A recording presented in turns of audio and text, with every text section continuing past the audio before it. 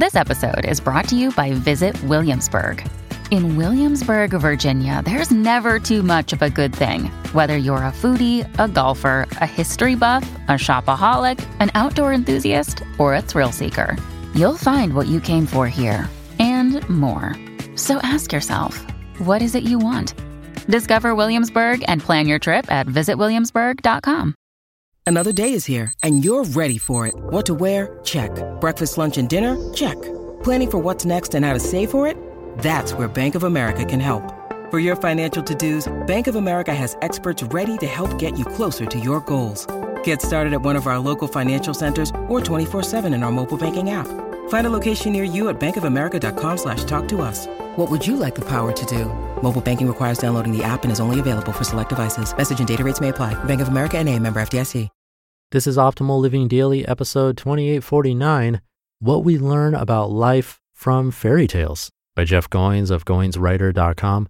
And I'm your narrator, Justin Malik, reading you blogs every single day of the year, including holidays.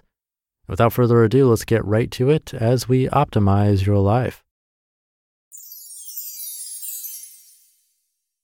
What We Learn About Life from Fairy Tales, by Jeff Goins of GoinsWriter.com. At the beginning of every great story, before anything exciting happens, we see something that looks a lot like normal life. Long before the protagonist slays a dragon or the heroine embarks on a quest, we see her in some unsuspecting place, dreaming of something more. In Beauty and the Beast, my personal favorite Disney classic, Belle sings of wanting more than this provincial life. In Star Wars, Luke can't wait to escape the boredom of a farmer's life. And in The Wizard of Oz, Dorothy sings about life somewhere over the rainbow. It's easy to dismiss such people when we meet them in everyday life as dreamers or even downright crazy. But are they really? I used to get up early on Saturday mornings and write essays that I would then save on my computer and share with no one. I dreamed of publishing my stories somewhere, but for years they never left the comfort of my living room. I'm not alone in this dreaming of another life. This is a preoccupation of George Bailey in It's a Wonderful Life and the fixation of Walter Mitty. It's the reason we sometimes daydream or stay up late watching movies. Our lives are haunted by the ghosts of what might have been. Here's the good news though. This is where a story always starts, with an unrealized dream, a hope deferred, a life unlived. Before a chain of events sets the hero on a course to his destiny, there's a sense that there should be more to life than this. But hopefully that's not where the story ends. At an important moment, everything begins to make sense. This is what storytellers call the inciting incident, the moment when the character's perspective changes and the tale of an average person living an average life becomes one of mythic proportions. But something has to happen for any of this to take place. The character must choose to enter the story. Belle goes to find her father. Luke leaves home with Obi-Wan. Dorothy gets swept up in a tornado. In any great narrative, there's a moment where a character decides to be more than a bystander. That's really when a story begins, with the decision to act.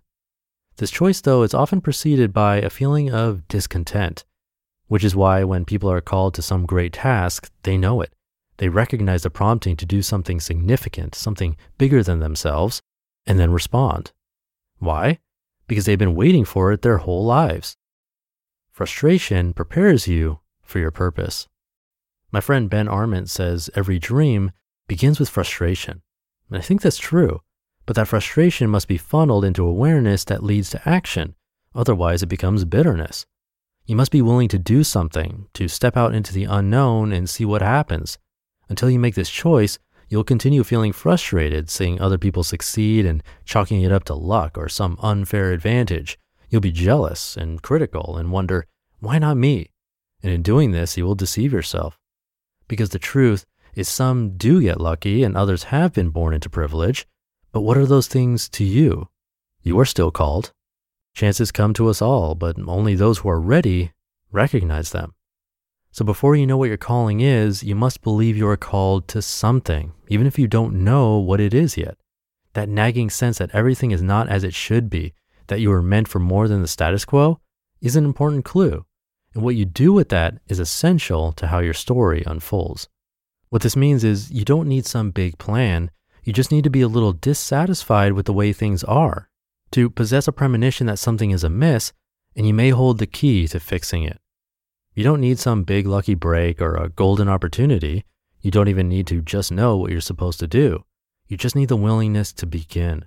Only then can you dedicate yourself to the work required of you, and only then will you know what it's worth. Without this awareness, you won't be able to recognize the opportunities that come, and they always come to those with open eyes. Action is required. So what does this mean practically? First, you must acknowledge the story that you're in and recognize that your gift is needed. The world will not be made right until you see things as they really are. Then, embrace the frustration that you feel and decide to do something about it.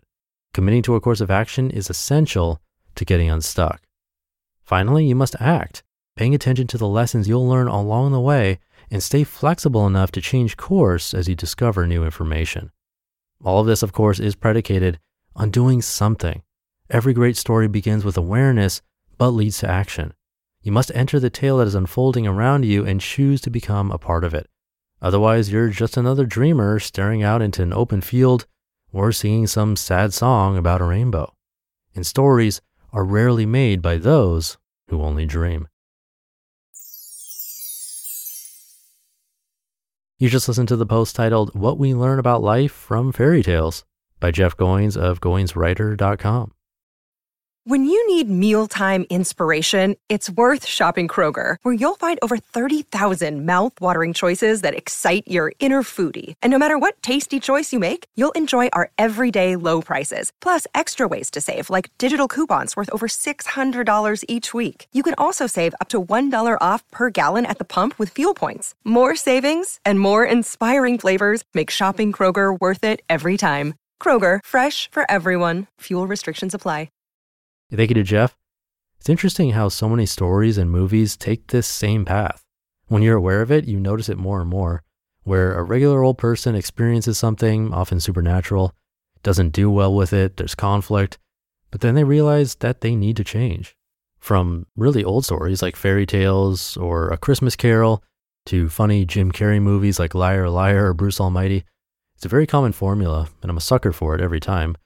But seeing this and hearing this, hopefully we can take away what Jeff was saying. We need awareness and action. Consistent action is what gets us to where we eventually want to be. So thank you again to Jeff. He's a great writer. Come by Goinswriter.com for more. And have a great rest of your day, and I'll catch you in just a second with our weekly bonus episode. So I'll see you there where your optimal life awaits.